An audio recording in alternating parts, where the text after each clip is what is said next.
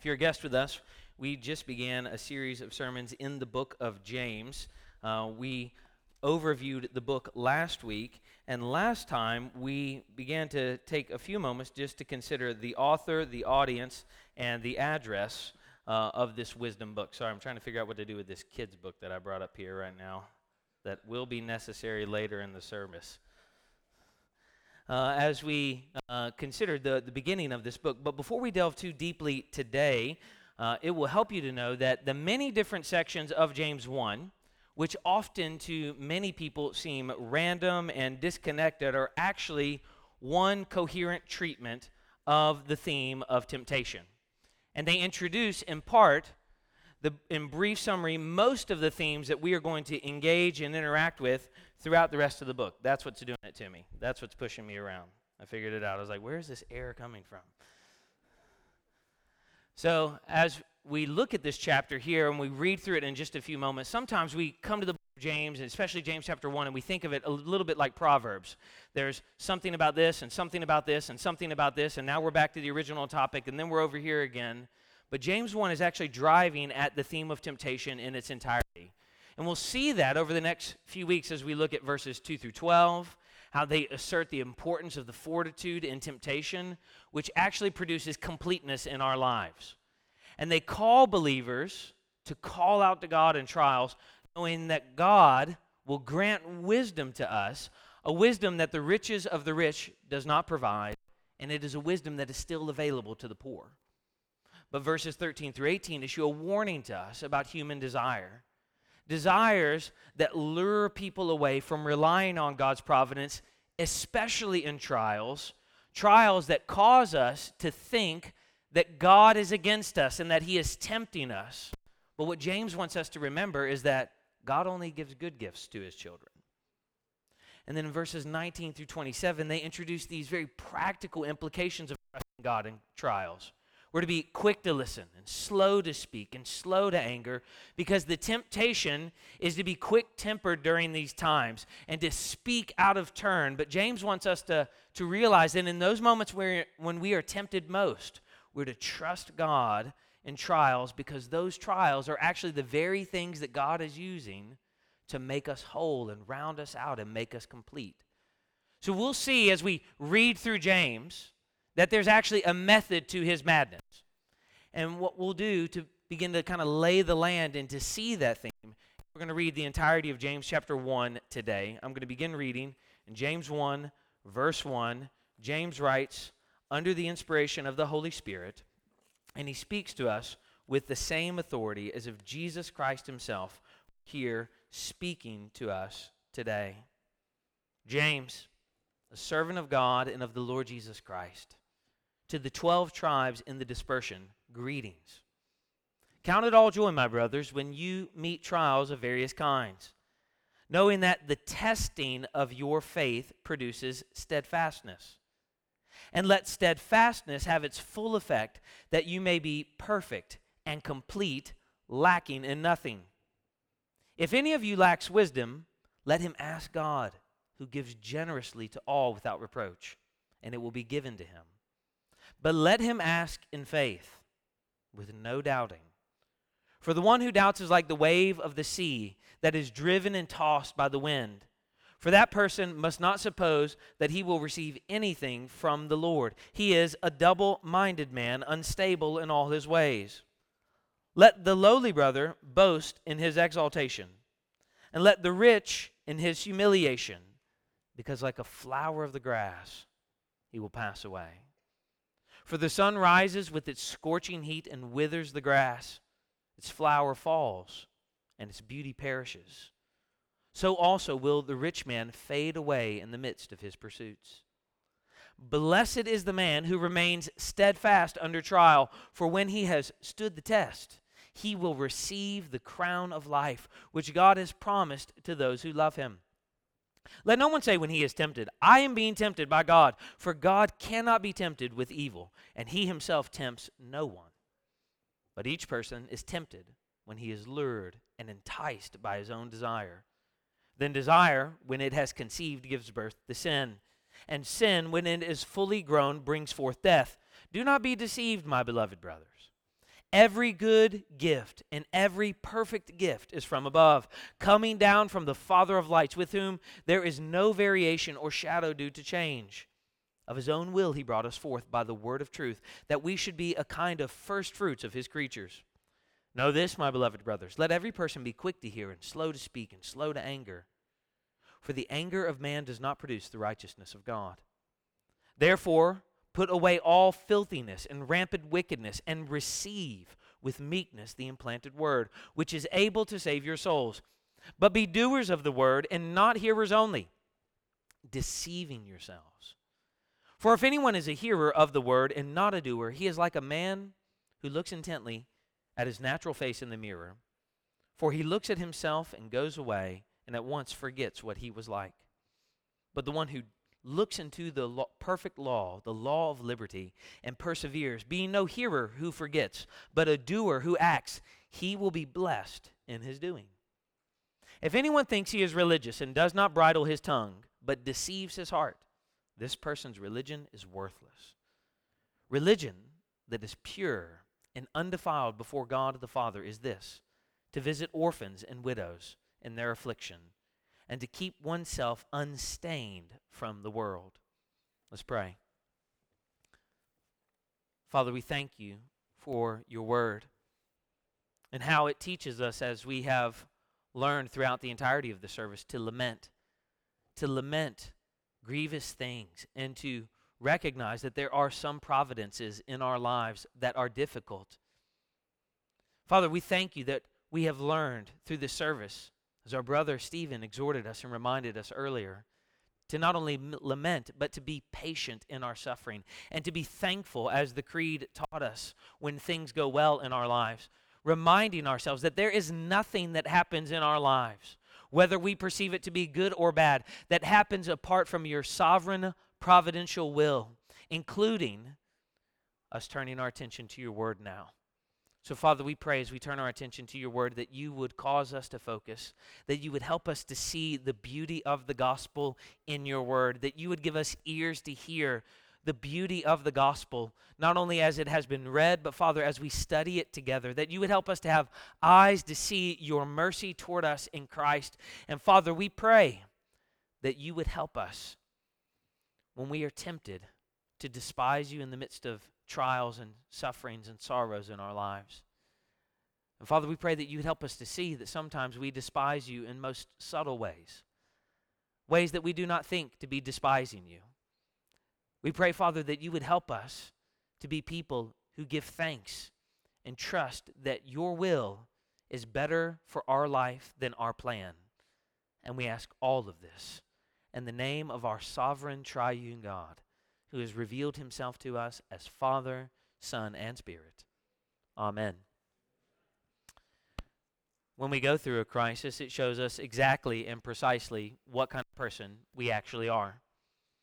In times when life is pushing the ordinary tenor of its way, we all succeed in making a fair show of life. It is so easy to live an artificial and a superficial life that persuades us and those around us that we really are what we want to believe that we would like to be. But in a time of trial, in the midst of crisis in our lives, the natural, the real, and the true finally come into view. We see it in our own lives, and we've learned it throughout church history. Just ask John Wesley. Prior to his conversion, in one sense, he knew all about religion. But while crossing the Atlantic in a terrible storm, which seemed to be leading to nothing but certain death, he felt that he had nothing at all. He himself was afraid to die, and he was afraid of everything that was taking place around him. And what struck him most was the contrast presented by the Moravian brethren who were on the exact same ship. They were, in comparison with Wesley, ignorant men, but their religion meant something real to them. And it was vital to them in the midst of the storm and gave them peace and calmness, even when face to face with what they believed to be certain death. Wesley's religion appeared to be excellent. It had everything that we would say would adorn true religion. He gave away all of his goods. He would go and he would preach in the prisons.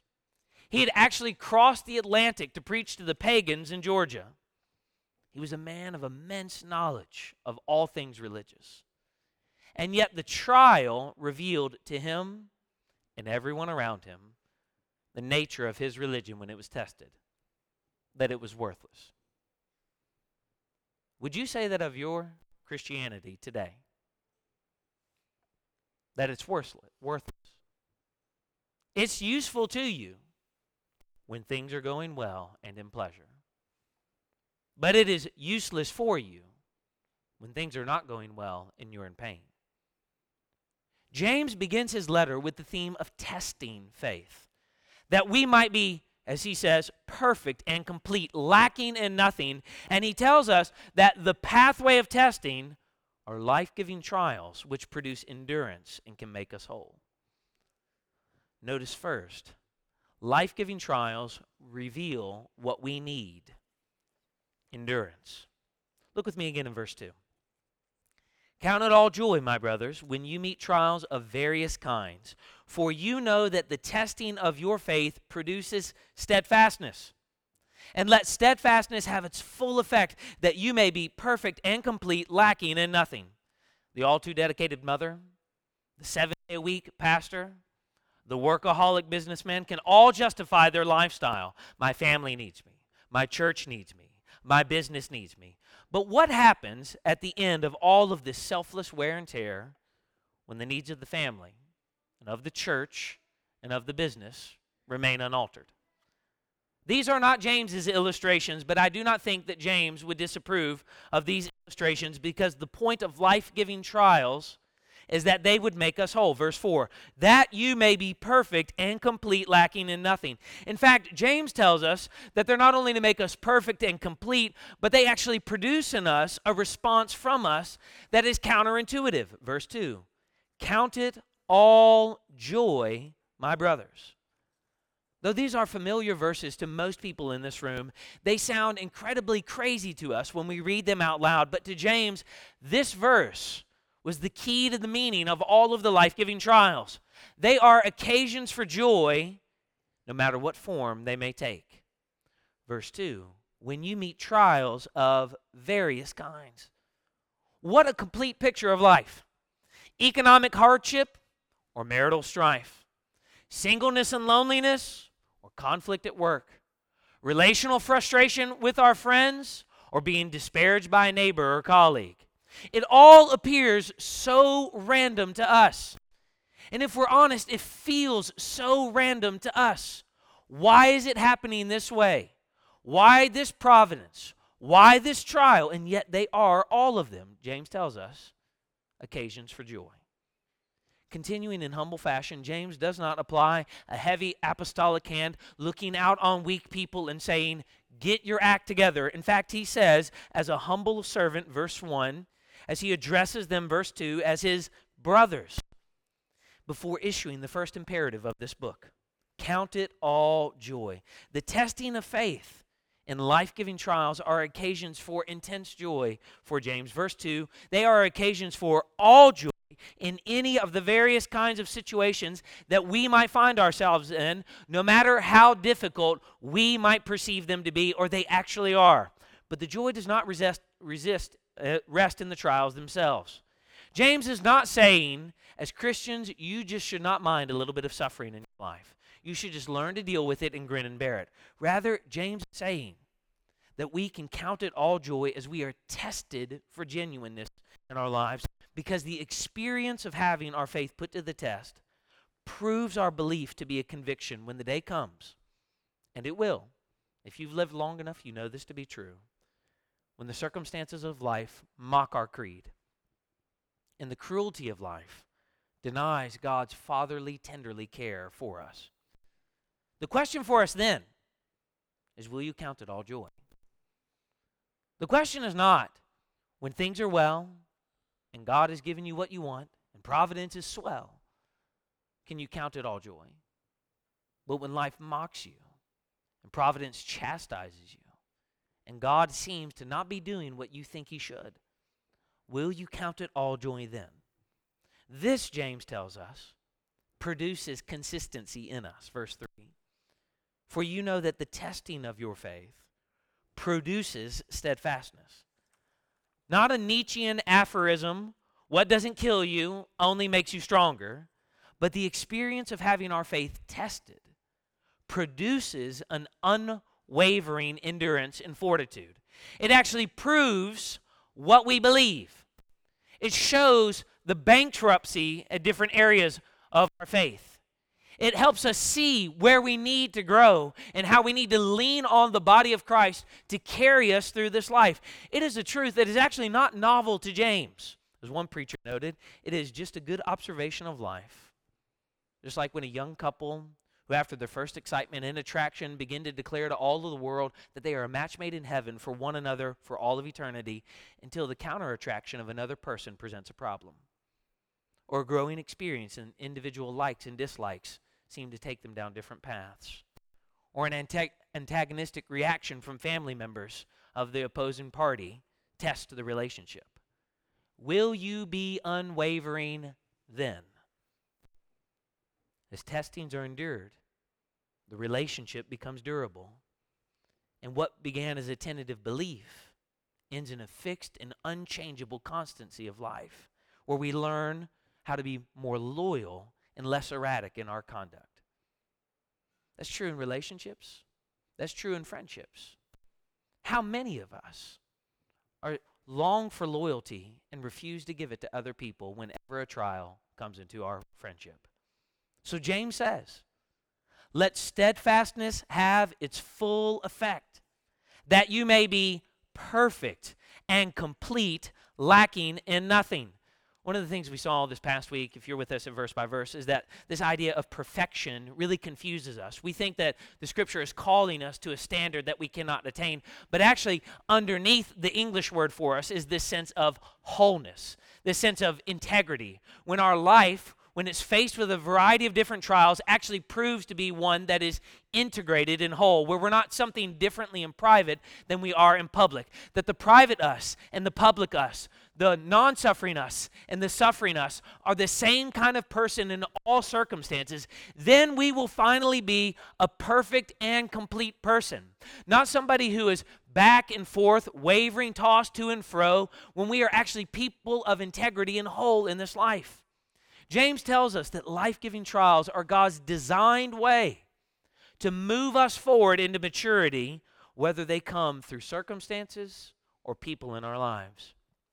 And the occasion of the trial is a matter of rejoicing, because even in the darkest hour, God is still in control, and his divine purpose will prevail. So James goes into to discuss all sorts of trials, from partiality to uncouth speech to economic injustice to physical sickness. James is dealing with all of these things throughout the entirety of his letter, because it is important to see that the trials of various kinds are referring to all the types of difficulties that Christians face in a falling world. One of the things that is different about James, though it begins very similarly to 1 Peter, is that James does not have only in mind the persecution and alienation that people are experiencing that 1 Peter did. James is wanting us to see that all of us are experiencing various difficult trials in our lives. They hit us at various different points of our lives. And some of them are incredibly severe, and we would all recognize them to be severe. And some of them, for us personally, are very severe. And perhaps other people might not think them to be severe, but that does not make them any less real to us. Friends, your suffering may not be the same as someone else's, but that doesn't make it any less real or any less important, as God shapes you and molds you and forms you into the person that you would never be apart from hardship in your life. And though trials can cause us great anxiety, and they often do, in our hearts as believers and in our heads as we begin to play out the mental tapes, this understandable restlessness can be calmed by a reassuring knowledge that God is using the trials to refine our Christian faith and to produce something in us: steadfastness. Notice what he says, verse 3. For you know that the testing of your faith produces steadfastness. You know it, but you don't believe it when it's happening to you. You know it and believe it when it's happening to other people. You know it and believe it when you read about it in books. You know it and believe it when you're singing about it, but not when you're experiencing it in your life. You know what you fail to believe. You know that God is for you when all of life collapses around you. You know that Jesus Christ has promised that he will always be with you when life feels like sinking sand, but you fail to believe that in the trial. So, James says, verse 4, let steadfastness have its full effect. Let it bring you to the end of yourself. Let it bring you to the end of all of your resolve. Let it bring you to the end of all of your trying.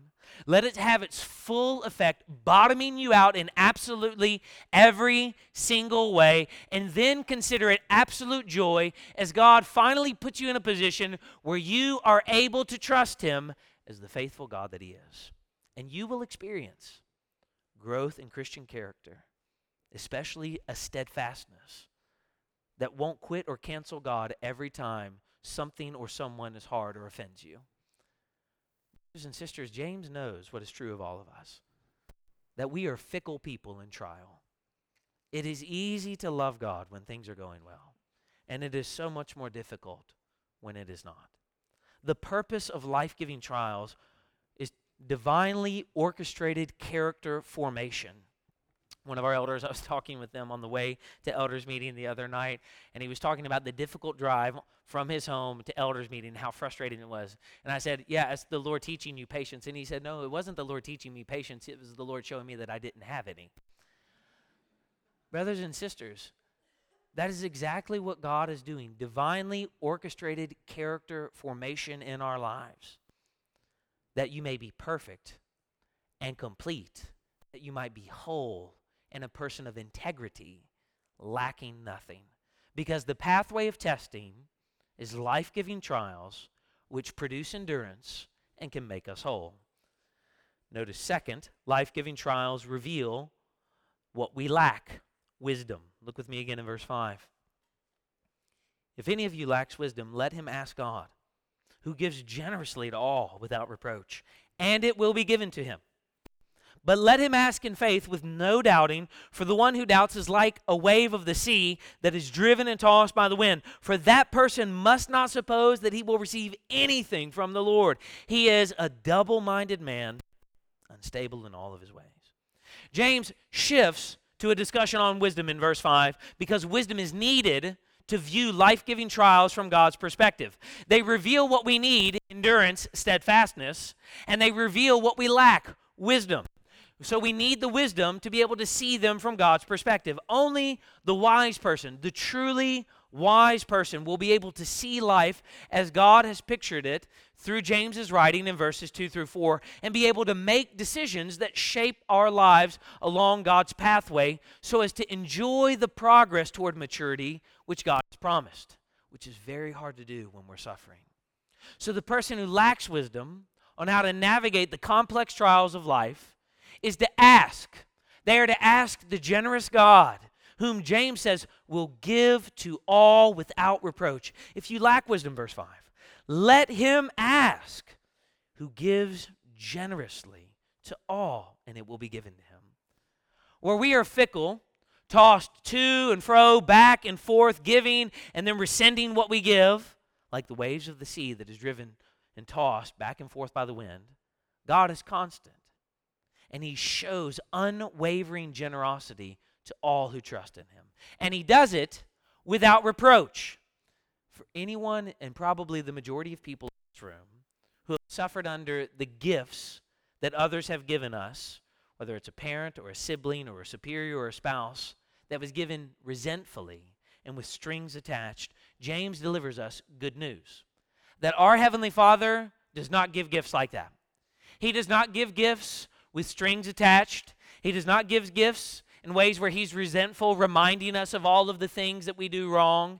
He does not give gifts where he's trying to shame us. He gives good gifts. He is transparent. He gives without reservation. He gives without hesitation. He gives kindly and responsively because he loves us. And he gives more willingly than we are willing to receive. So kind that James says plainly, verse 5, that wisdom will be given to all who ask, just like that. But how can James say that when that seems to be the exact opposite of our experience? How many of us have asked, and yet we have seemed or perceived to think that we have not been answered by God? James, as he's teaching us about wisdom, has a doctrine of God that actually upholds what he is presenting to us, where it is possible for him to teach us to make large requests because God is capable of fulfilling large promises in his name, and he is able to affirm that those promises will be honored. He teaches us, notice here, verse 5, that God's nature is one to give. God, who gives generously to all without reproach. He is more willing to give than we are to receive, and he does it indiscriminately. He gives to all without reproach, as Alec Montero said. This is how the giving God gives, with a selfless, total concern for us, and with an exclusive preoccupation as if he had nothing else to do but to give and to give and to give and to give again. And all of his generous, loving, giving, forbearing, the nature of God is revealed to us, opening before us this beautiful prospect of the possibility in prayer, which is true in Scripture. We are to come and we are to ask and we are to pray bold prayers, prayers that are not too big for God to answer. But there is also something that we are to take into account. We are to consider why, after making this astonishing claim in verse 5, James actually writes what he does in verses 6 through 8.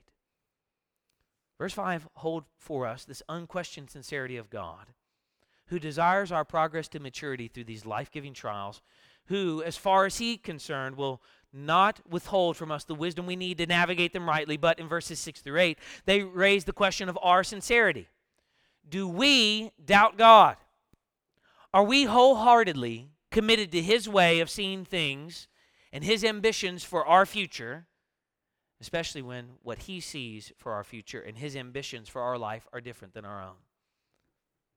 Or in those moments, are we keeping the door open for another possibility than what God has laid out for us in our lives? God's evaluation of our character in those moments is clear in James's writing. If that's how we are with God, we want what God would give us that we like, but we don't want what God would give us when we don't like it.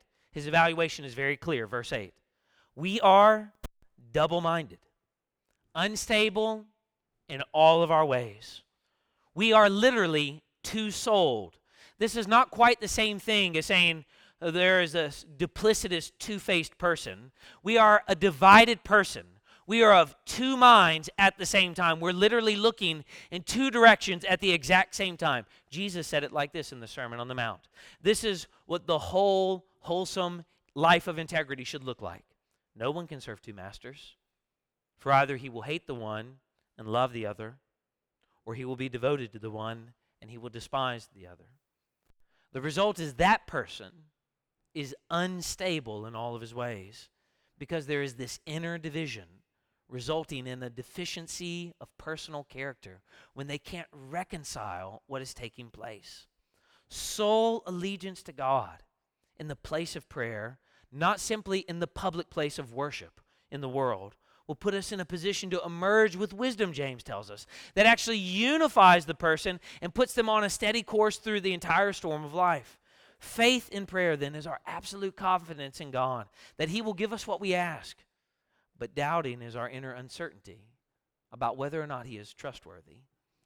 Friends, if you can trust God with your souls, why are you so reticent to trust him with the providences of your life? You trust him with your eternity, but you fail to trust him with your career. You trust him with his work on the cross, but you fail to trust him with what he's doing through difficult providences and relationships and family and friends. James is telling us that that person is unstable in all of their ways. I like this eternal saving providence. I don't like this shaping providence on earth. Double-minded, unstable. But James's straightforward request is a reminder to us that God's clearly revealed will for us is that we would be wise, a people where the Proverbs actually teach us to go out and to ask for wisdom. We are to be the type of people who are characterized by wisdom and integrity in our lives. Proverbs chapter 9, verses 1 through 6. Wisdom has built her house. She has hewn her 7 pillars. She has slaughtered her beasts. She has mixed her wine. She has also set her table. She has sent out her young women to call from the highest places in the town. Whoever is simple, let him turn in here. To him who lacks sense, she says, come eat of my bread and drink of the wine I have mixed. Leave your simple ways and live and walk in the way of insight. Friends, we need wisdom to view life-giving trials rightly. But James offers one qualification, that prayer must be offered, verse 6, in faith, without doubting, because the doubting person is double-minded and is not able to receive from the Lord. The pathway of testing is life-giving trials which produce endurance and can make us whole as they reveal what we need, endurance, and what we lack, wisdom. Notice third, life-giving trials reveal what we are, temporary. Look at verse 9. Let the lowly brother boast in his exaltation, and the rich in his humiliation, because like a flower of the grass, he will pass away. For the sun rises with its scorching heat and withers the grass. Its flower falls and its beauty perishes. So also will the rich man fade away in the midst of his pursuits. When we come to verses 9 through 11, with the unexpected life to the poor and rich, if we're honest, once again, we experience that same sense of bewilderment that we saw in verses 2 through 4, which overtake us as we read James. How is it possible for James to write this? That the lowly brother is to exult in his exaltation, and the rich brother is to exult in humiliation, just like we are to ask ourselves, how is it possible that I am to consider trials joy? Since verse 2, he's been telling us that these various kinds of trials hit us in all of these different areas in our lives. And now what he does is he applies it, and he helps us see that there are two types of trials that we often overlook and don't realize what God is doing. He is testing us in poverty, and he is testing us in riches. Though I am sure the person stricken by poverty would like to give a shot at the trial of the riches. James tells us that the poor and the rich have something in common, that they both have to learn the path of wisdom. Let the lowly brother boast in his exaltation, and the rich in his humiliation, because like a flower of the grass, he will pass away. Whether rich or poor, you will pass away. Whether you have nothing to lean on in this life or everything to lean on in this life, you will pass away. Absolutely everybody is temporary. Nobody has the luxury of being able to control all of life's circumstances, whether they are rich or poor. Both the rich and poor must see their situation not through the eyes of the world, but in light of a wisdom that is sought from by God. So he gives us an illustration. For the sun rises with its scorching heat, and it withers the grass. Its flower falls, and its beauty perishes. So also will the rich man fade away in the midst of his pursuits. In this life, it seems as he has everything. He can buy what he wants and go where he wants and do what he wants with whoever he wants. But James is telling us he fails to see that it is all fleeting and none of it provides stability in this life. Friend, what are you relying on? What are you trusting in? And for those of us who perhaps might consider ourselves to be the people here today who do not have as much means as everybody else, what is it that you are striving after, thinking that if I finally have this, I will have stability and constancy in my life? James wants us to see that whether we have it or long for it, all of us have something in common. We are all coming to a place, maybe sooner than we think, where we will see that everything in this life is passing away, that there is nothing in this life that is constant or eternal, that the only thing that we can trust in this life is the good, merciful sovereignty and providence of our God in all of life's circumstances, that we can count them all joy. And the astonishing reality in James is that people brought low by financial poverty can actually live lives that are pleasing to God, just as pleasing as the rich. James calls on the lowly and the poor to find a divine perspective in their trial. Let the lowly brother boast in his exaltation. They too are brothers. And the rich person, however, is to see their temporary status from God's perspective. Like a flower of the grass, he will pass away. Scripture is clear that the problems of the rich are just as bad as the problems of the poor. And sometimes they are worse because they cause us to lean on things that are not eternal. The pathway of testing is life-giving trials, which produce endurance that can make us whole as they reveal what we need, endurance, and reveal what we lack, wisdom, and reveal what we are, temporary. Notice fourth, life-giving trials reveal what we must believe, God's promise. Look with me in verse 12. I had not noticed something until this morning. Blessed is the man who remains steadfast. I want you to underline that or circle it if you're that type of person. Under trial. I want you to underline or circle trial. For when he has stood the test, I want you to underline or circle trial.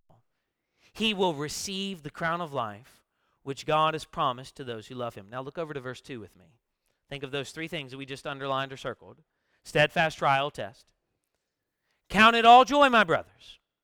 When you meet trials, I want you to underline or circle that, of various kinds. For you knew that the testing, underline or circle that, of your faith, produces steadfastness. I want you to underline or circle that. From the beginning to the end of the passage, James has one goal: to drive us to trust in the promises of God and to reveal for us what we need to believe in. We do not need to trust in the uncertainty of riches. We need to not evaluate God's love or favor for us based on the circumstances around us. We do not need to be people who evaluate how much God cares for us by how quickly he does, or perhaps we might think does not answer our prayers. In all of those circumstances, we are either people who are seeing things wrongly in the trials of life, or seeing things wrongly in the way that we pray, or seeing things wrongly in the way that we have material abundance or not. In all of these, we need to be driven to the point where we see that the person who is blessed is the one who remains steadfast. The blessed life is one that is filled with trials that cause us to stop relying on this world. They actually dislodge us from a love affair with this world, and they point us forward. James, again, is not novel. He's just remembering what his brother said. Matthew chapter 5, verse 2. And Jesus opened his mouth and he taught them, "Blessed are the poor in spirit, for theirs is the kingdom of heaven. Blessed are those who mourn, for they shall be comforted. Blessed are the meek, for they shall inherit the earth. Blessed are those who hunger and thirst for righteousness, for they shall be satisfied. Blessed are the merciful, for they shall receive mercy. Blessed are the pure in heart, for they shall see God. Blessed are the peacemakers, for they shall be called sons of God. Blessed are those who are persecuted for righteousness' sake, for theirs is the kingdom of God. Blessed are you when others revile you and persecute you and utter all kinds of evil against you falsely on my account. Rejoice and be glad, for your reward is great in heaven, for so they persecuted the prophets who were before you." The blessed life is the exact opposite of what we think it to be, and the world tells us, specifically America tells us that it is. The blessed life is filled with trials. Husbands and wives, the blessed path to a faithful marriage is one that is filled with trials that cause you to stop trying to make your marriage perfect and rely on God in the midst of it. Single people, the blessed path is one that trusts God in the midst of the singleness and know that there is good for you in the midst of what feels like isolation. For those of us who are experiencing pain and are coping with life's sorrows with alcohol and with drugs, the blessed life is one that stops trusting in alcohol or drugs or other substances to comfort us and trust in God in the midst of the sorrows of this life, realizing that he is merciful and gracious, teaching us to trust in him in all things. The blessed life is one where trials actually bring us to the absolute end of ourselves so that we might finally pray and finally see and finally look forward and finally sing with resolve, knowing that whate'er my God ordains is right. He never will deceive me. He leads me by the proper path. I know he will not leave me. The blessed life is one that remains steadfast, that endures. The reason that we don't know more of the blessing is that we don't endure. The reason we don't know more of the mercy is because we quit. The reason we don't know more of God's kindness to us is because we are tired of the pain and we look for comfort elsewhere. This doesn't work. Give me something that will. And maybe we know the right answer is enough to know that we can't say we forsake the Bible and we give up our membership at the church and Christianity's broke and doesn't work. So we just look for it in more subtle ways. And we use all of life's narcotics to pain, hoping that something else will give us what we feel that we lack. Blessed is the man who remains steadfast under trial. Why is that blessed? For when he has stood the test, he will receive the crown of life. There's a famous scene in The Lord of the Rings where Galadriel is forced to make a decision. Galadriel is an elf wizardess, and she has Frodo before her, and all the power of all of the world is right in front of her. It's within her grasp. It's within her reach. All she has to do is reach out and take the ring. She withstands the test and doesn't reach out for everything that she has desired in this life, that she would be seen as most beautiful and most powerful and all glorious. And she says, I've withstood the test, and I will diminish. Friends, the reason we don't know more of the blessing and haven't learned how to diminish in this life, the reason we keep asserting ourselves and draw attention to ourselves, look at me, I matter, my life counts, because we have not learned how to step back and to see in the trials that what God is doing is making us small and himself great, so that we might know the goodness of our Savior, who has so condescended to love us. For when he has stood the test, we will receive something greater than this world has to offer, greater than all you can think or imagine. And if you're like me and you're pretty imaginative, you can think of a lot and imagine a lot. You will receive the crown of life. Life, not death. Hope, not frustration. Peace, not irritation. We will receive the crown of life on the other side of the trial, not in the absence of the trial. That we will receive the crown of life on the other side of the pain. We so often have it backwards. We want to go around the trial. We want to go underneath the trial. We want to try to jump over the trial. But what we see constantly in the Bible is we have to walk right through the trial. I'll walk through the valley of the shadow of death. He will not leave me. He guides me by the proper paths, which God has promised to those who love him. Friends, what has he promised to those who love him? Life. Life that comes by trusting in his Son.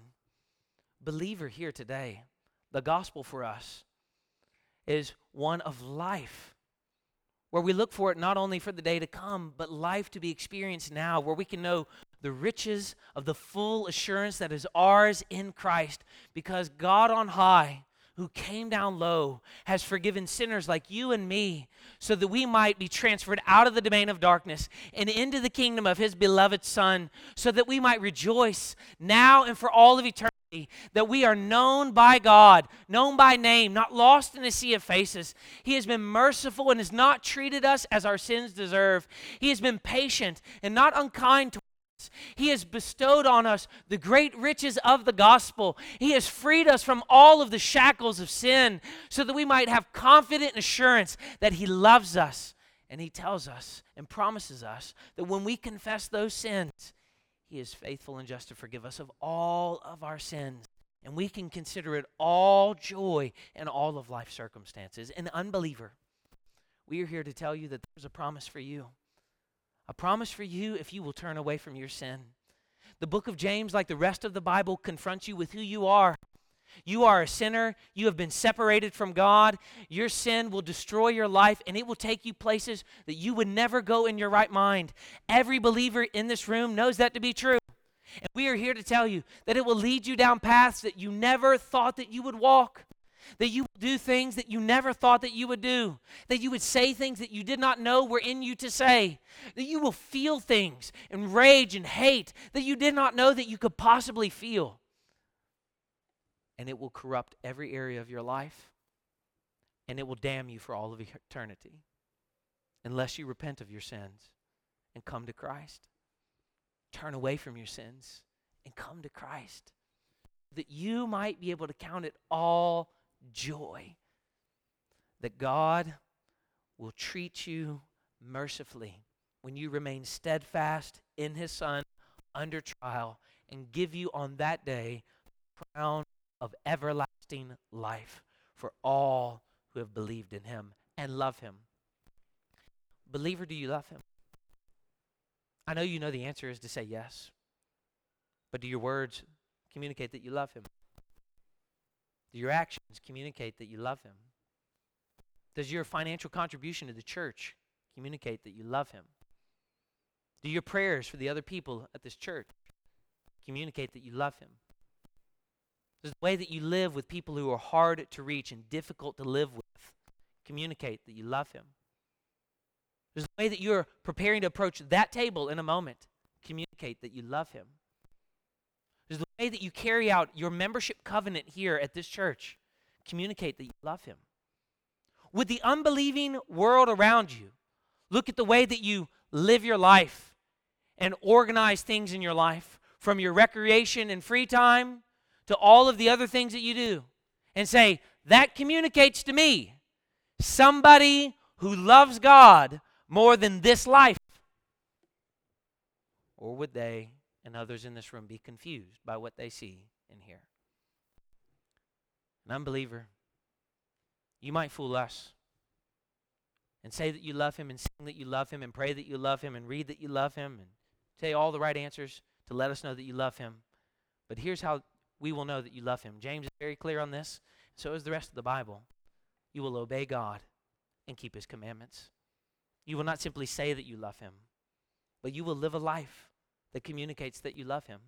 At the very beginning of his book, James starts with this theme of testing because he's trying to bring us to the end of our self-reliance. James knows what kind of people we are. And the beauty of the Bible is that that hasn't changed in nearly 2,000 years. People in the first century are struggling with the same thing you are struggling now. Who are trying to pull themselves up by their own bootstraps and justify themselves before God and say, here's why I'm acceptable. And James humbles absolutely everyone. And the beauty of the gospel is that everybody stands there on the exact same footing. Rich or poor, those in affliction and those not, all come to the same place, the foot of the cross, to receive God's mercy. Why do we test something? To find out what it really is. But when we find out what it really is, we are able to act honestly for the first time. And perhaps you're here, and for the first time you've seen clearly what you are. A person who has either said that you repent and believe the gospel but does not live like it. You will go to hell if you do not trust in Christ. Believe in Christ. Come to Christ. Or a person who knows that you have not trusted Christ. You will go to hell if you do not trust in Christ. Come to Christ. Or a believer struggling on the journey, saying, I trust the Christ and I need help. Help my unbelief. I do not want to be a two-souled, double-minded, unstable person. Fix my eyes on the Christ that I might receive the crown of life through all of life's trials and sorrows. And according to James, how does God do that? Through life's trials. And one of the ways that we can do that is sometimes by reading children's books to see what those trials are. This book, The Poison Cup by R.C. Sproul, tells the story of a young little girl. And I'm just going to read two small sections for you. A young little girl named Ella who got sick, and her grandfather came over. And she asked her grandfather, why is my medicine so yucky if it's going to make me well? Grandpa looked thoughtfully. That's a very good question, Ella. He said, some things that look or taste or smell wonderful are really awful. But sometimes things that seem terrible are actually very good. I even remember a story in which both of these strange things were true at the exact same time. And then he tells their story of a prince who came to drain the poison cup so that his people didn't have to die. Either they would die or he would die. Either they would drink the cup or he would drink the cup. And he drank it all the way, all of the cup. And then at the end of the story, clearly communicating to her what Christ has done for us, Grandpa leaned over to Ella and said, Ella, I want you to remember that when we get sick, it is because of our sinfulness. That's why the medicine that makes our bodies well usually looks and tastes bad. But the prince had to drink something far more terrible so that his people might be healed from the results of their own disobedience. Each time you have to take the bitter medicine, I want you to remember the story of the prince's poisoned cup. Friend, each time you take the bitter medicine of life's providences, remember that it is pointing you, one, to the end of yourself, and two, to the cup that the Savior has drained for you. There is nothing that you experience in this life that is more severe than what he has. There is no sorrow that you have ever had that has been greater than his. And he bore it all so that you might know peace, because the pathway of testing is life-giving trials which produce endurance and can make us whole. Life-giving trials humble us, and they help us to see that at the foot of the cross we're all at the very same place, rich and poor alike. And no place does that better than the Lord's table. The beauty of the Lord's table, as we think of these elements this morning, is that the Savior, who condescended from heaven on high, came down and he literally broke his body for you and for me. And these elements visibly display for us the gospel as you come and you tear off a piece of the bread, just like his flesh was torn for you and for me. His body was broken and bruised after he had been alienated and mocked. And not only was his body broken, his blood was also shed, the scripture tells us. It was poured out for you and for me, reminding us of the great cost that the Savior went to save us and to procure for us something more stable than the fleeting riches of this life or circumstances that seem to make us happy. A crown of everlasting life. Every time we come to this table and proclaim the gospel, we're reminding ourselves of what Jesus has done for us. And we are reminding ourselves of what Jesus has done for us. The reason that we all come down to the same place and break of the bread and take from the elements and go back to the seat and sing together during that, so that none of us thinks too individualistically about the sacrament. It's not a time for you to only think of yourself and how bad you are. It is a time for you to remember that not only has God done something for you that you could never do for yourself, God has placed you among a people that you do not belong. He has given you his friends as your own, so that you might not live lonely in this world, even when all things in this life are far more difficult than you ever anticipated them to be.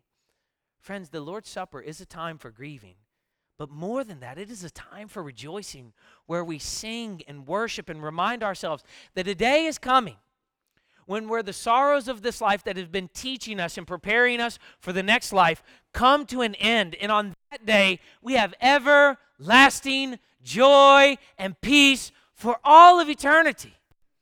Friends, today, come to the table and rejoice. Your sins have been forgiven.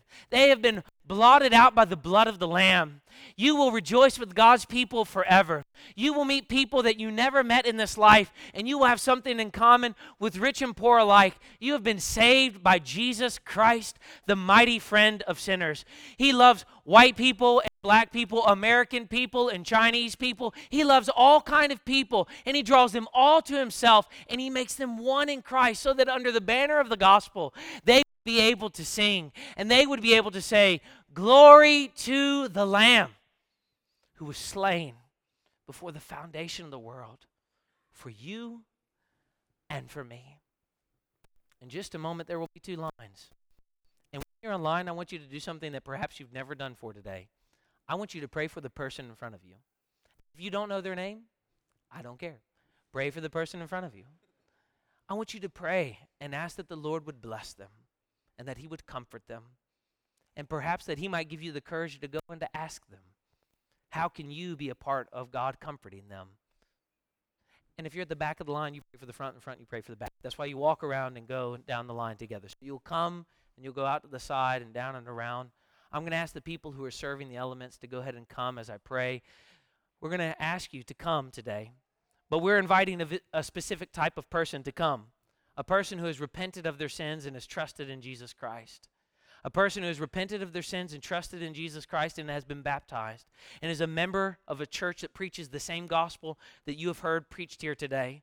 So if you are not a Christian, we are telling you the most godly thing that you can do today is to stay in your seat.